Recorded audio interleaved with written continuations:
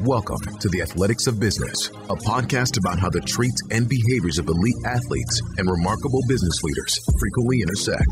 The real stories and hard lessons to help you level up your leadership and performance. Now your host, Ed Molitor. Welcome back to another episode of the Athletics of Business podcast. I am your host and CEO of the Molitor Group, Ed Molitor. And today we are joined by a great friend of mine, someone who I have always had a tremendous amount of respect for. His energy, his enthusiasm, his passion, the purpose in which he has built teams and got them to achieve things at a very, very high level. Again, my great friend, Todd Becker. And Todd is currently the managing director for Clubfoot Solutions, which is a 501c3 nonprofit with the mission to free the world of untreated clubfoot deformity. And we're going to talk a lot about that towards the last 15 minutes of our conversation. So much that we can do to help their mission. And I would love for you to check out the show notes, check out the links to go ahead and do that. And prior to his time with Clubfoot Solutions, he was in charge of Zimmers. And Zimmer is one of the world's leading orthopedic device providers. He was in charge of the Iowa division, where he successfully managed sales, marketing, finance, distribution, and warehousing. And he led a team of 25 to 30 million in annual sales with, and this is so impressive, 11% sales growth. And prior to Zimmer, he was regional Chicago manager for Johnson & Johnson Medical Devices. Now, here's where I first met Todd and got to know him and known him as a winner. Okay. And inside this conversation, it's really cool. He takes our Victory Defined foundational program, and he takes the word victory and breaks it down for you, what it means to him and the foundation the nonprofit Clubfoot Solutions. Okay. But before starting his career in the medical device sales and management, Todd had a successful 7-year run as a college head baseball coach at St. Ambrose University and the University of St. Francis. And you talk about working with some phenomenal men and women who served as mentors to him. Very young, very inexperienced when he first took over. What a run he had at St. Ambrose. Todd led the Bees to 3 consecutive conference titles in 93, 94, and 95. And the highlight was their 3rd place finish in the NAIA World Series in 1994. And inside of our conversation, Todd shares a story about how he created that vision for the young men at St. Ambrose. Okay. And that was the first appearance in the College World Series for St. Ambrose in the school's long history of baseball. And then he completed his coaching career at the University of St. Francis here in Joliet. And if you know anything about St. Francis, you know about some of the great men and women that have worked there. And we'll talk a little bit about Pat Sullivan and Tony Delgado and the great Gordy Gillespie and what they meant to Todd. And what's really a cool twist in our conversation is I asked him to compare the lessons he learned from his mentors in the business world and how those compared to the ones that he learned from his mentors in the athletic world, both at very high levels. Amazing how aligned they were. And we'll talk about that quite a bit. So without saying too much more, let me tell you, get a pen and paper handy. There's some great stuff. And again, please pay attention when we talk about the Clubfoot Solution so we can serve that unbelievable nonprofit that's doing so much beautiful work. Todd, thank you for joining me today on the Athletics of Business podcast. This has been a long time coming, my friend, but you know what? It is great to have you here finally.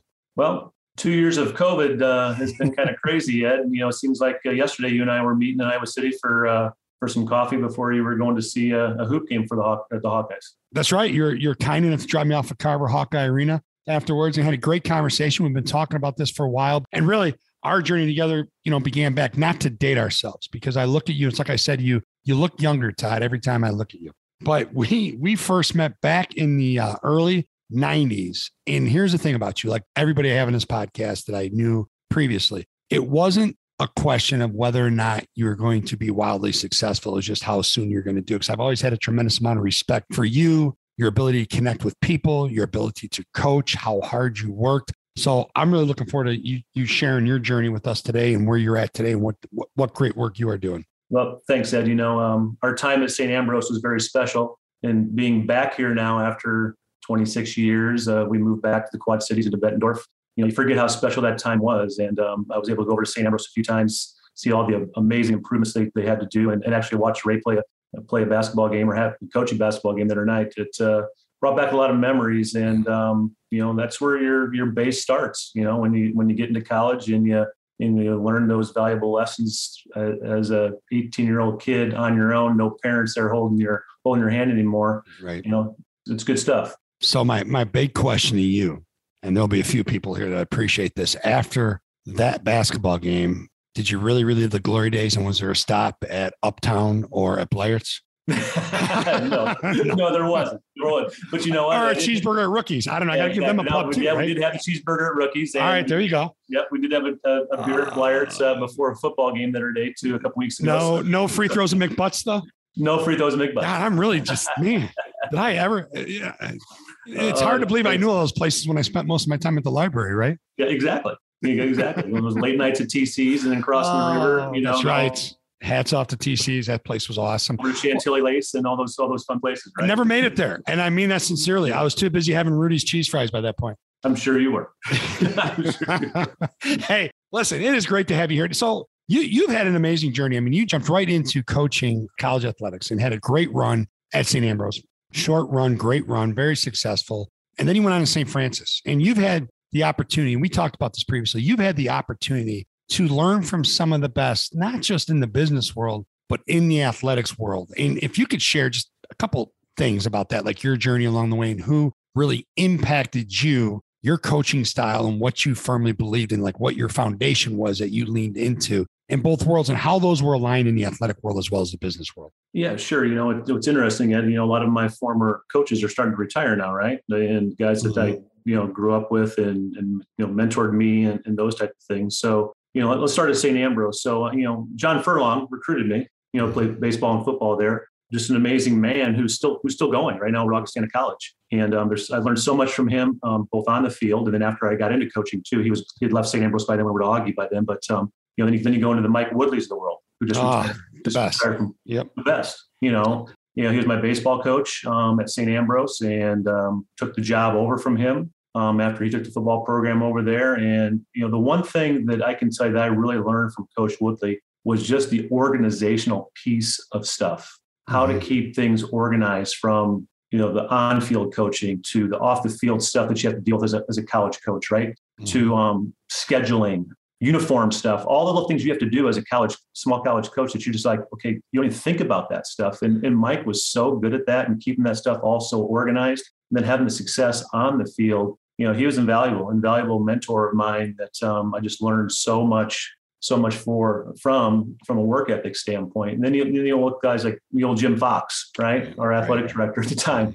Jim was just a great guy, just a great people person and could relate to any person that walked into his office, whether it was an inner city kid from Chicago or it was a farm kid from Iowa. Jim Fox was just the guy that just knew how to deal with those kind of kids all the time. And then for me, leaving St. Ambrose and going to St. Francis in Joliet was a whole different world. Right. I'm from a small town in Iowa, 600 people. Now I'm moving to Joliet, Illinois, and to the big city of Chicago, and you have just such wonderful people that brought us in. Me and my wife and my family at that time, the Pat Sullivans of the world, the Tony Delgados. Yep. Gordy Gillespie wasn't there, but he called me all the time, and every time he came, he always made sure he came and see us. Yeah. Those type of people was just amazing. Dave Laquetta, who's still there right now, our sports information director, who's now the athletic director there. Amazing people that taught me a lot in my short time there. I was there for a couple of years, but it was a great learning experience from those wonderful coaches. Well, and what's really cool about St. Francis is they have endured over the years of so many changes, right? And those people that you just mentioned continue, like Sully, he's not there, but he is there. I mean, he is St. Francis, right? He continues to pour into that school.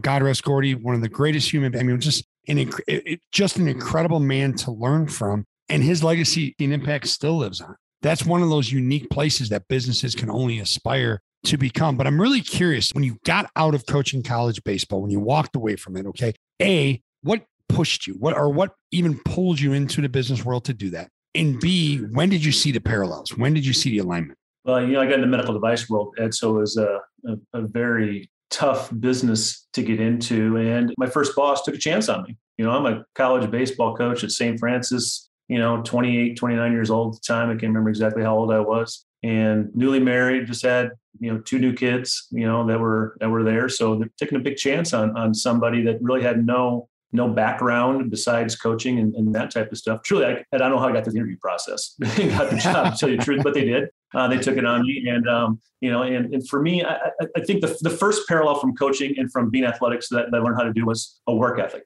And I look back at it, that's probably one of the reasons why I got hired. They knew I had a strong work ethic. Because when you get in a medical device, you got to learn all medical terminology. You got to learn how to deal with doctors, ins and outs of a hospital. all those type of things. And it was a huge chance that my boss took at me. But I can remember with my wife, this is before, cell phones and all that type of stuff against business. I had a medical terminology book that I had to study, and we were tested weekly on these terminologies. And I remember, I'd make her drive because we'd come back to Quad Cities for holidays or back to my home in Iowa for holidays, those type of things. I'd be studying this book, trying to remember all these things, medial, lateral, anterior, all this little stuff that I just didn't know. Yeah. Right. And I remember telling her, I'm not going to make it. Yeah. There's no way I'm going to make this. I can't learn this stuff. And I remember her specifically looking at me going, yeah, you will. Yeah. You'll do it because nobody ever outworks you. And I just shut up and I said, yeah, you're right. Dug it down. And probably one of my biggest accomplishments was, I was with J&J at the time, Johnson & Johnson. And I went to that training session and finished first in my class. And I was there with a lot of smarter people than I was, and I just felt I outworked them. I put the time in that it took that I knew that it was going to make me a better salesperson and more prepared to go in the medical device arena and understand all these things. Finished first in that class. I still have that plaque sitting in my office right now that reminds me of the hard work that I put in as an early career with J&J back then. Well, that's awesome. And here's the thing that's really awesome about that. And I think a lot of people in the educational world miss this in terms of parents that are pushing their kids to have straight A's and be number one and this and that, or my kid's super, super smart, doesn't need to study a straight. Here's the bottom line. That you being number one in your class represented way more than just how hard you worked. It gave you the confidence to become the best in your field. That was a springboard into what you were going to accomplish in your future as a result of all your hard work. Oh, I agree, Ed. And you always have to have a plan, So, when I took the job at St. Ambrose, I was, a young 23-year-old kid, right? But I can still vividly remember sitting down with my first team that year in 1991, whatever it was. And I put up on the whiteboard up there in Lee Loman Arena. You've been there many times, right? Our little meeting room Absolutely. In Lee Loman Arena, right? Yep. I put up on the whiteboard NAIA World Series. And that's all I put. Yep. And I looked at the guy and said, this is the goal. NAIA World Series. I'm going to do everything I can to get this program to that goal. In 1994, we made that goal, finished third. And 96 year after 95, we got beat by the national champions in the regional finals. And in 96, they finished second after I was gone. So we reached that plateau. So I remember, when I got out of coaching, I sat down after my wife gave me the little coming to Jesus, right? I said, hey, here's my goal. I don't just want to be a sales rep. I want to be the guy that hired me. Mm-hmm. I want to be that guy, that general manager, so that goal was put in place. Now that goal wasn't made with J&J. I left that company and that goal became with Zimmer when I left, but that goal was always in my mind. I want to be the guy that's leading 30, 35 sales guys and operational staff and that type of stuff. So where did that come from?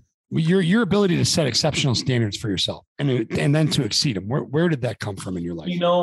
I think a lot of that came from two things. I think it came from my father, number one, who had his own business, and he was a construction owner, right? Which is a much different business than the business you and I are in, Ed, right? So I think that work ethic and that drive of watching this man from a small town in Iowa with just a high school education develop a construction business that was nationwide and work his rear end off to get there, kind of drove me. My dad, no education, can do this, right? Who sacrificed so I could go to college. First one in my family to ever get a college degree at St. Ambrose. Boy, I should be able to do the same thing. Well, and the fact that you had that awareness is pretty dang amazing. I mean, not that we did immature things as 22, 23-year-olds. Oh, we did. But in all seriousness, having that awareness is something that is lacking. I mean, in an overall sense, and we know how key self-awareness is. So now, you're with Zimmer. Let's talk about your career as leadership in your field. Okay. And how did that start to shape up? And when did you start to feel as comfortable in the medical device field leading as you did in a baseball uniform? Well, about 5 years. It was the same thing I tell everybody when I was hiring in the medical device. It's going to take you 5 years to be comfortable. And I think that's the problem. Like you had kids these days want instant gratification, right?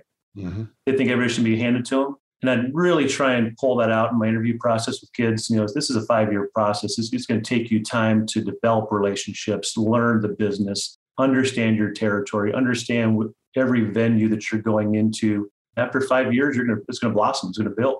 Being a medical device is a marathon, not a sprint. Mm-hmm. There's no quick sale. For you to walk into an orthopedic surgeon's office and say, hey, I want you to look at my total knee system when he's been using a different system for 10 years and train on that system. Right. Not an easy process. But the guys that stick it out and develop those relationships and look at those opportunities and figure out what their product can do over the competitor's product and veer that into that customer, those guys, spend a lot of time in this business and do very well at the rep level. That was the first key, of understanding that and the time that it takes. That it's hard to find these days. I think I saw a stat, and you might know better than I did, that a kid out of college will have 6 jobs in like 7 years. Yeah, and a whole lot of debt. And it's like, I haven't had 6 jobs my whole career. So it's weird right. to me. Well, and it's such a process. Now, I want to go back to a second. I'm going to pick that back up as we answer this question. But we know today, right? We know today's workforce, and I'll argue that it's multi-generational. We are the same way as athletes as these folks are in the workforce today. But they want 3 things. We have the data to support it now. They want to know that they're valued, right? That they matter as people. And they want to know that the work they do is important and it has meaning. So they're doing meaningful work. And third, they want to be coached. And again, I believe it's multi-generational, but we're focusing on now. How early in your career did that show up that you realized that's the way to lead people? As you and I were just talking prior to jumping on, that emotional attachment. When did you figure that out? Well, I tell you what, that is a huge thing, especially in the medical advice arena. I mean, the coaching piece of it for me was so invaluable. I had some early mentors that were in the business for 10 plus years that truly, truly helped me. I'm going to give you one right now because I want to shout out to him. Dennis Worth. Okay. You probably know who Jason Awesome. Worth is. Yep. Jason Worth played in the big leagues for a number of years. Absolutely. Won a World Series with the Phillies. I've got his picture of him signed up on my thing. But Dennis was our rep in the Springfield area. Dennis played 9 years in the big leagues as a baseball player. He was working for about 10 plus years when I first got hired. I would go down to Dennis's house and stay with him for a week at a time for training, hands-on training, where he was coaching me. He wasn't just training me, he was coaching me on how this stuff worked, how to deal with a doctor in the operating room, how to deal with a doctor in his office. So like, how would he do that? How would he, not to interrupt you, but I want to make sure I dive into, like, when you say he was coaching you, how to deal with a doctor in the office, what was that like? He was pretty special at that and still is. And he's still going. I think Dennis is almost 67 years old right now and still just loves the business and still stays in it. He's a lesser level right now, but he likes coaching guys, right? His thing was he brought you in and he wouldn't just put you off in the corner and say, hey, watch me do this. Mm-hmm. He would have you engage with the customer too. Talk to the customer. Let them know who you were, what your background was, that type of stuff, and that's what it's all about. And, because these days kids are on their phones all the time. They have a hard time engaging. So he was teaching how to engage with a very highly educated person, right? An orthopedic surgeon, and I remember him saying to me, hey, Todd, you're young, you're 28 years old. Our customer here is 40, some are 50, some are in their 60s. They're going to look at you like their son, right? And he said, the one thing about doctors is they all still love to teach. If you just ask the appropriate questions, wow, they will teach you the business more than you'll ever understand. Be that young guy. Utilize that young guy with young gray hair, right? No gray beard, no gray hair. Utilize that young guy. Yeah. And ask the doctor a bunch of questions, and you'll be amazed on how much they will teach you. That was probably the biggest thing that I learned from him, of asking questions to our customers and let them engage, right? Let them teach you. Let them understand what you have going on, those type of things. So he was a master at it. Dennis really was, and then as you go along, I'm not in the business any longer, but I do have some friends still in it. It changes. You become 50 in the business and you become one of their buddies, right? Right. And the whole thing changes from there. So interesting concept, but Dennis is one of the best, did a long time. That's awesome. And then who else was your mentor in the business that helped you, develop the ability to make people feel valued, know what the work they were doing is meaningful, important, and to coach them? Sure. So, Dennis was a longtime rep, never really got in the management course besides the training stuff or like that. But, I knew that wasn't the only thing I wanted to do. Right. So, I had to look at on my days at J&J, I didn't really feel like I had that mentor that looked at me as somebody that was going to move on to that next step. So that's when I took the step to Zimmer. And there was a gentleman there named Paul Daniel. He was my general manager in Chicago there. And Paul saw that. Paul saw two things. And he saw that I could probably turn business for him, for his, from J&J over to Zimmer. But, the one thing about Paul that I can tell you what I learned, because he leads a lot of people, is, you get into this thing of being a chameleon, right? We talk about chameleon. And Paul would talk about this. if you want to get into management, you have to be a chameleon. You have to wear, there's different hats, be able to do different things. You got to deal with the high dollar rep that's been doing this for 10, 15, 20 years. You got to deal with the entry level rep. You got to deal with the guy in the back room putting the product together. You got to deal with the doctor, your customer. You got to deal with his nurse. You got to deal with the front desk person, the hospital CEO when you're dealing with contracts. You really need to learn to be that chameleon that understands all these different people. And Paul was a master at that. He could go and turn it on and turn it off. And I remember following him around to some of these different meetings as he was training me to go into the management piece of the business. And that was probably the best thing that I learned from him, especially when we went to a business dinner. And we all did those back then, right? Right. The business dinners. and watch how he would just work the table and work the room. Right. From the customer to the customer's wife to, the nurse that came because she was there for a training session or whatever it was. He was always working the room with everybody. And I learned a lot from him on that aspect of it. And while you're talking about that, let's jump into real quick about, I shouldn't say real quick. Let's jump into how valuable relationships are. And I mean, when I'm talking authentic relationships, not transactional, but transformational relationships. So important. Mm-hmm. I mean, so even today in the mission that I'm doing with Clubfoot right now, relationships are even probably even more important when I'm dealing with high-end donors and people that are really helping our mission out. It's invaluable. And I think that the biggest thing that I've tried to teach the people that work for me, and not only that, try to teach my own kids, is follow-up.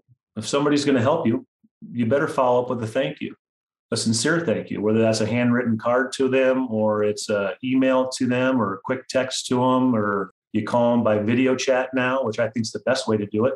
There better be a follow-up. And that's just building that relationship and thanking people. I think that's follow-up and thanking people are something that I think we all can learn how to do a better job of. Even I do. There's even times when I'll forget, I forgot to send that guy a note for thanking him to help out. I mean, it just like we talked about before I got in the phone call here, my daughter has a flat tire, trying to come home from college. I called my car dealer where the car was bought. Thank God it's right in the town where she's going to school at Northern Iowa in Cedar Falls. And Dan was like, I'm on it. I got her. Awesome. We'll get over there, get the tire change, that type of stuff. So I told my wife, hey, we need to make sure we send Dan a gift basket at some point and thank him for what he just did. Now he built a relationship with me over 20 years, right? And I bought all my cars from him. And that's why he's doing that for me. But he's also become a friend too, that I need to thank him, for the things that he's doing for us. So those are little things I think these young kids, and people coming into business these days need to understand. It's tough to build a relationship. It takes time, but the little things that you do, that little note that you write, that phone call that you make, that text that you send that person, that shout out on social media now, if that's the way we're going with some of this stuff, goes a long way. And, we're talking about customers. Let's talk about, we're living right now in the appropriately coined phrase, the great resignation. And I've always been a firm believer of this. And you know this better than I do. I mean, your current players are your best recruiters. And what you do, how you serve your current team members, those are the ones that are going to sell the ones on the outside that you're trying to bring on board. They're going to sell them on what a great opportunity it is and what a great team it is, right? And what it can mean to your career, what it can mean to your family. So you talk about follow-up and thank you and shout outs on social media. How significant was that to you as a leader in the business world, that to really reward and celebrate the wins with your current team members and not just worry about people on the outside? Oh, so important. And that was every year I looked forward to our year-end sales meetings when I was a leader, and I would spend 2 months planning it and what would be the appropriate things to do and how do we want to honor them and what do we want to give them. I mean, we're doing that right now for Clubfoot right now. We put together little gifts for every year that we send out to our large donors, to our people that help us, our distributors, our internal workers at the warehouse, that send the braces out for us, all those type of things. And then I always send a handwritten note, not just a typed note, just a handwritten note to each and every one of them, thanking them for everything that they're doing for us, and my big thing when I was leading sales guys was, I wanted to talk to every one of my sales guys every single day. And every time I got done talking to them, no matter if it was a heated conversation or not, I always wanted to thank them. Hey, you know what? Thank you for what you do, because I'm not here right now if you're not out there doing what you're doing. Wow.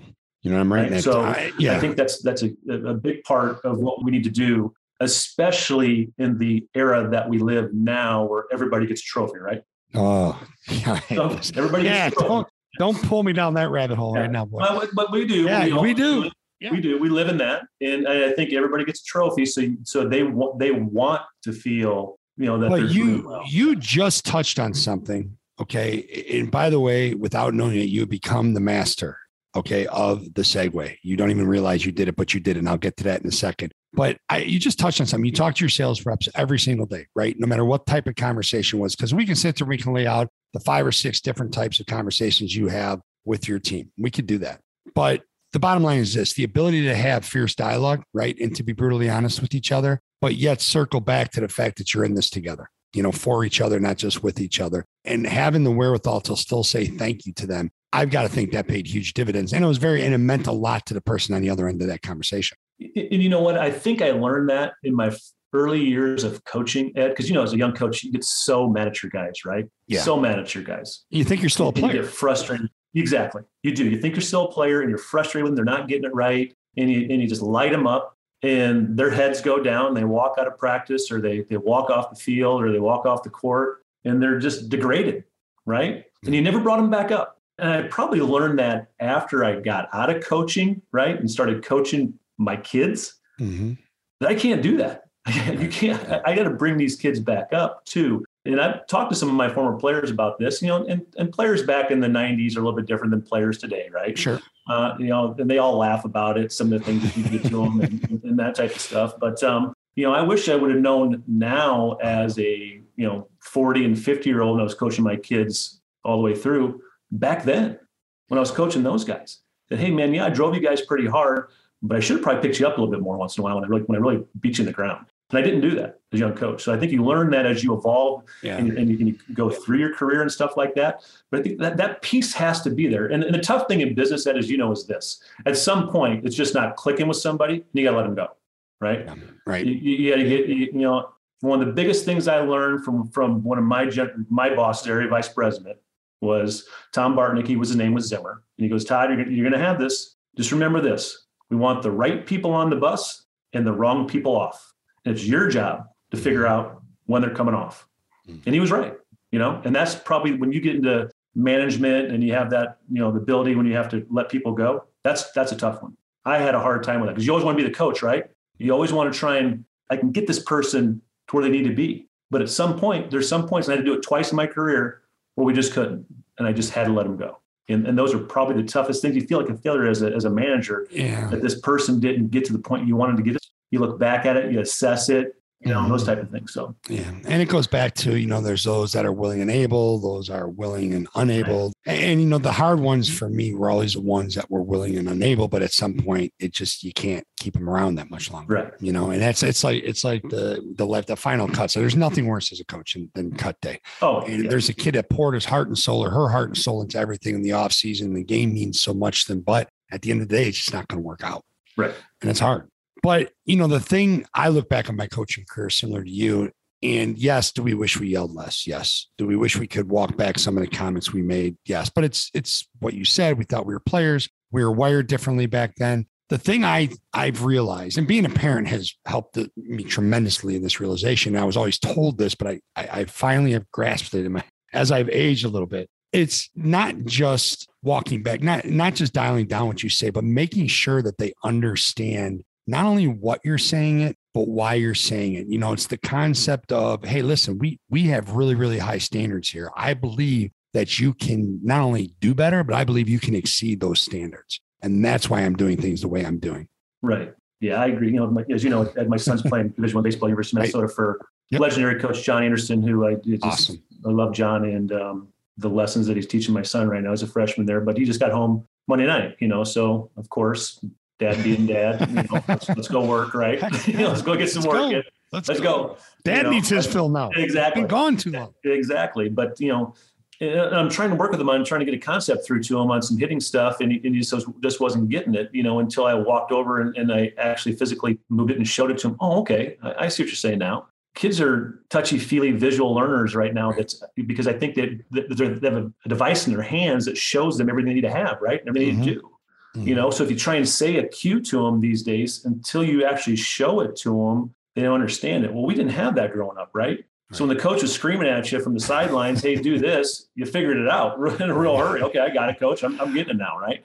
Where I think kids are a little bit different these days. I think in your segue, you said, people want to be coached. They want to be taught. I think it's even more so now, And a lot of times when we were kids, we just figured it out, right? Yeah. Well, it's not that way anymore. And I think we as leaders of organizations need to understand that. And I see that with my interns. I have 2 interns from the University of Iowa and one from University of Northern Illinois or Northern Iowa that work for us. If I don't specifically tell them the things that they need to do and how they need to do it, they just won't do it.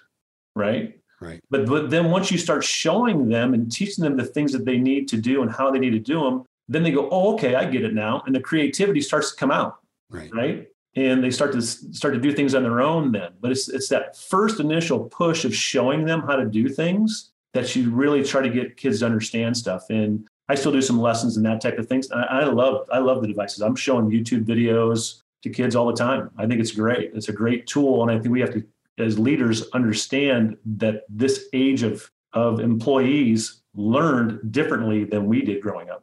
Well, and I think it gives us an opportunity to really leverage that as an opportunity to develop them. So in other words, like I think when you and I were athletes, it was more like I'm going to prove to them that I can play. Like I'm going to prove them that I know how to do it. Now I think it's, I need you, coach, to show me how to do it. Then I'm going to do it, which is fine. I mean, but it also gives us that opportunity to show them the right way to do it, build a greater relationship. I mean, it goes back to, the things I look at began to change when I changed the way I looked at them. I mean, it's instead of it being a pain, like many coaches, older coaches will look at it that way. Like, I can't believe these kids these days. It's actually, I see it as more of an opportunity, and hopefully they grasp the concept of paying it forward to their team members. Oh, I agree. One of the things I always try to teach my kids when I was coaching, I'm talking about now, the high school level and the youth level and those type of things was I always told our kids, hey, you're going to be your best coach as you go through your athletic journey. And as the kids got older, I kept pounding that on them. I always ask that question: who's the best coach you're ever going to have?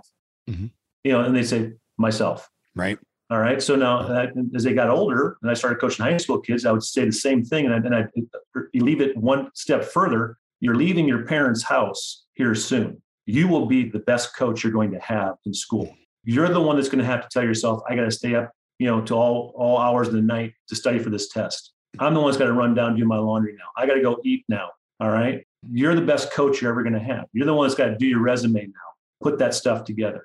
There's always resources for you to get help. Right. And how important is that for them to understand? And I'm going to segue into this, the Victory Defined Foundational Program that we had that I shared with you. And we had a brief conversation about this. How important is it for us to understand what winning means to us, what victory means to us, and how we define it, and then how we go about achieving it?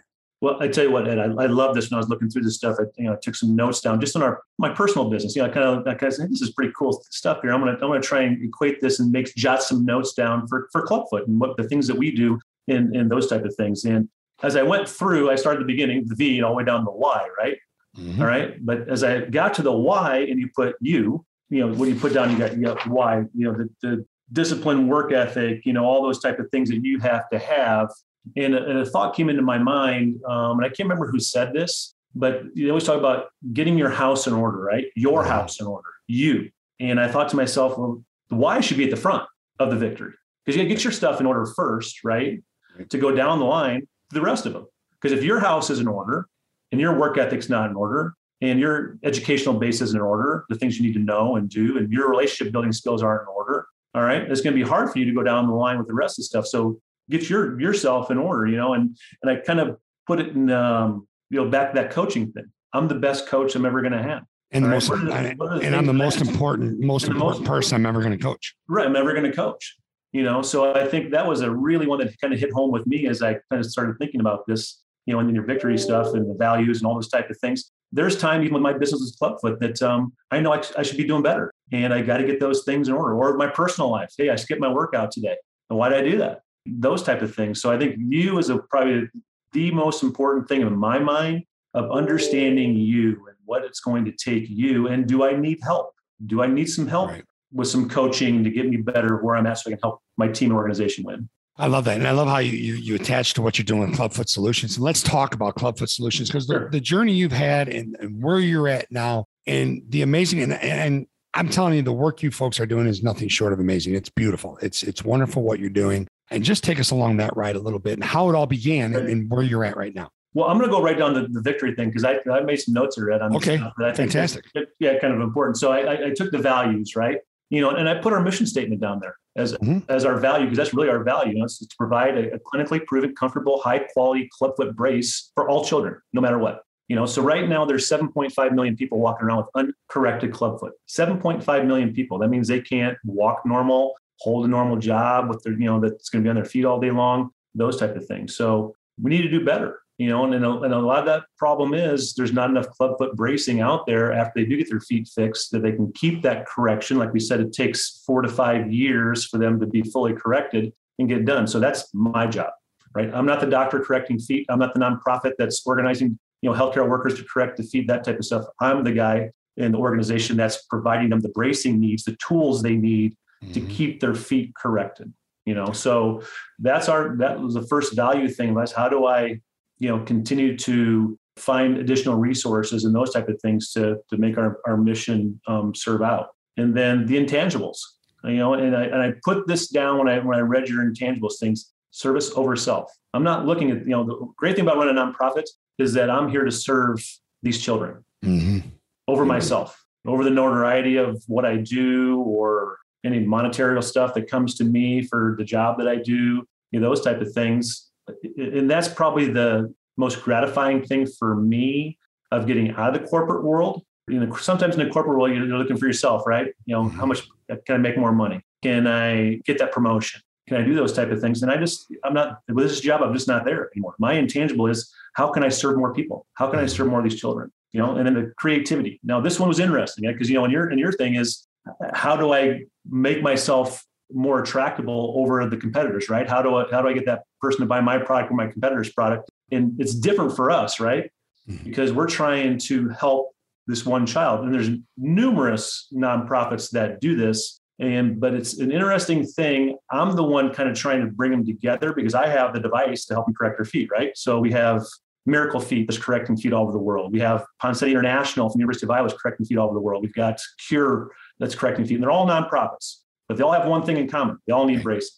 Right. So I'm trying to bring them all together. How do we come all together where I can help each one of them? Is it programs that we need to do, educational programs, social media posts we can do to help you guys service more kids, financial support? Can I help you guys with financial support so you can get more braces to help more kids? So I'm trying to bring groups of people together, that are out there for the common good of helping clubfoot children. So I kind of took that and spun it a different way for myself.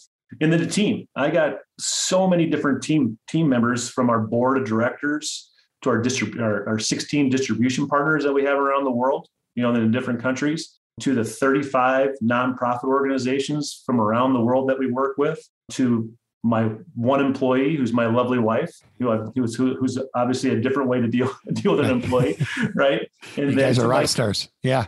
And then to my 2 interns, so it's a broad team that I got back. I talked about being a chameleon, that I have to wear many different hats when I'm working with these different people, and especially with people that aren't from our country that I'm dealing with, from China to Italy to Japan to Australia. It's a whole different thing where you have to really wear different hats and engage and get these people to do the things you need to do. And then objectives. Our objective is pretty simple.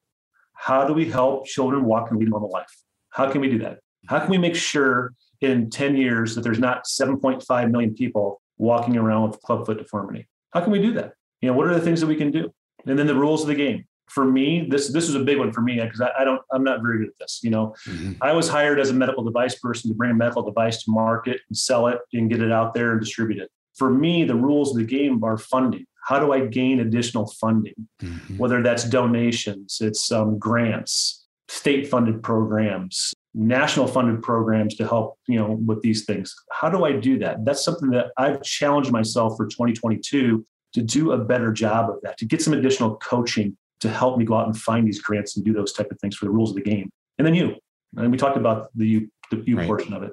Be the best coach. I'm the best coach I'm ever going to have. Do the things I need to do to try and take our business forward. Like I told you, we've got, this year we'll have about 11,000 braces. Will be our largest year since we started in 2015 that we distributed out. Fantastic. Throughout the world, 11,000. So that means 11,000 kids, all right, are going to have the opportunity to lead a normal life. But we just talked about there's 7.5 million that are walking around with this deformity. So how do we take that 11,000 and quadruple it, right? So those are the things, those are the challenges that we have over the next 10 years of this mission. Can you do me a favor? Can you paint a picture for us of what the deformity means? Like, obviously I understand it from you and from researching it, but for a listener who's saying like, okay, these poor kids, but really talk about what it means, what it looks like, what it means for their future. So it's a genetic disease. It's the world's largest prevalent orthopedic bone deformity disease that's out there. So the baby is born with their feet curled in and up. So it's called clubfoot deformity because the foot looks like a club. So when they're born that way, and most of them know it coming out. So if you're in the United States, the ultrasound will show it. And then you're already lined up with your pediatric orthopedic surgeon for when the child is born. Within the first 3 weeks, they're going to start the correction of the feet. So we don't hear about it here in the States, in Europe, Australia, any high resource country, Japan, they're being corrected at 100% rate. So where we get into trouble are the low resource countries and the medium-sized resource countries, where their healthcare systems aren't very good, right? So those are the ones where children are only being corrected at about a 25% rate. That's the sadness that you see. So you see a country like India. There's a very high class in India and a very low class in India, right? So you have whatever it is, how many millions of children being born every year. So it's about 1 in every 750 births, a child is born with clubfoot. So the higher your populations are, the more clubfoot you're going to have in that country. So India is a large problem there. Nigeria, some of these larger countries, larger populations that their healthcare systems really can't handle these kids. So we have a clinic in Nigeria. We have 78 clinics in Nigeria, and we have, I think it's 20 orthopedic surgeons that are trained for 9 million babies being born a year with clubfoot, right? So it's just it's a large universal problem that we need more help, more training, more devices like our clubfoot brace to really get out there and eradicate this. And like I said before, there's numerous organizations that are helping to alleviate this problem. It's a simple correction. So it's 6 casts. Cast lasts 1 week, and it's 4 to 5 years of bracing. The child will outgrow their brace about every 6 months. So they go through about 10 to 12 braces. So typically you can have this whole thing done in a low resource country or a medium resource country for about $500 to $700 a child, and their feet are fixed. Wow. That's it. So that's it. It's casting materials very cheap. Our bracing, we've got the costs way down. We've got some wonderful partners that help us with that to get the bracing costs down. It's a very manageable system, but $500 in Nigeria is a lot of money, right? It is. It's $500 in a low resource, village in India is a lot of money. So those are the problems that we run into right now. Well, let me ask you this, Todd, how can we here at the Athletics of Business, how can our listeners, how can we be of service to you, and where can we find more information about the Ponseti method, everything the great work that you're doing, and how can we help you with that rules of the game, with that additional funding? Walk us down that road. Sure. So clubfootsolutions.org is our website. Everything is on there, from the Ponseti method to University of Iowa, how their history of clubfoot care has been there, to Clubfoot Solutions, the Iowa Brace, to partners that we help all over the world. Everything is on our website and a donation site. So it costs us about $25 to send a brace to anybody in the world that needs clubfoot bracing. So that's what we tout. If you want to donate $25, you're going to help a clubfoot child in need somewhere around the world. 100% of your donation goes to that brace to help that child. So it's not like a portion of it goes to it. It's 100%. Our nonprofit is at that point now to where we can tell faithfully to all of our donors that 100% of your money will go to that child and helping them with a clubfoot brace. And it's a great feeling that I can sit down with a donor or a foundation and tell them, hey, 100% of your funding is to be going to this child in need. And that's really significant. I mean, that is not that common. That is very, very significant. That's phenomenal that you can do that. And it's the giving season. I mean, this is it right now, right? You have an event. I shouldn't say an event, but you have a drive going on right now. Yes, we do. So it's our year-end drive is always the largest. So we have a wonderful program and partner down in Guatemala, Orthopedic Surgical Associates, that does just tremendous work in Guatemala. These children travel from all over Guatemala to this one clinic. There's one clubfoot clinic in Guatemala that helps these kids. It's not paid for by the government. There's no Ministry of Health paying for clubfoot deformity. It's a group of doctors down there. It's Ponseti International Guatemala that helps these children out. So they get kids from all over that country that come into that clinic on a daily basis where they're correcting these kids' feet. They requested they need 400 braces for their 2022 campaign that'll last them the whole year to take care of their kids in their Clubfoot clinic. So we have a campaign going right now for 400 braces. It's going to cost us about $10,000 to get those braces sent down to Guatemala. So that's our campaign right now. Last time I looked, we're right around $3,000. We got to the end of the year. Each year we've done this. We call it Braces for Hope campaign. We've made it, and we've helped partners from Nigeria to the Philippines to Mexico to hopefully Guatemala. This year's our fourth year doing it to Guatemala. We've always made our goal of $10,000. It's been about our goal every year. 400 braces being shipped to these wonderful programs around the world. That's awesome. Todd, thank you so much for joining us. I mean, we'll put all of this on our show notes, on the links. We'll have it on the social media post. I can't tell you, I mean, there's so much inside of this conversation from your leadership as a college baseball coach to the business world. And I appreciate you. I appreciate our friendship. I mean, I probably don't tell you often enough, but I've always admired how you do things and the way you do things. And you're as authentic as they come. Well, Ed, it's been a lot of fun, and I appreciate the time that you've given us. And again, like we talked about, I love what you're doing. To tie athletics and business together is so valuable for any leader out there and a young person getting into the business world. Well, thank you. An amazing job taking victory defined and taking that word victory. Full disclosure, I didn't ask you to do that. That was simply, you did that on your own, and it gives us clarity, doesn't it? It does. It really does. And I'm going to leave with this because this is something I got posted in my office that I look at every day. Awesome. And I think it's really good for your listeners and hopefully some young guy out there that's getting success is a journey, not a destination. The process is often more important than the outcome. And I think this day, I think a lot of our young people forget about that process. Mm-hmm. It takes a lot of time to get to where you want to be. Don't look for that quick fix. Awesome. Todd, I can't thank you enough, brother. Thank you for listening to The Athletics of Business. Be sure to give us a rating and review so we know how we're doing. For more information about the show, visit theathleticsofbusiness.com. Now, get out there, think, act, and execute at the highest level to unleash your greatness.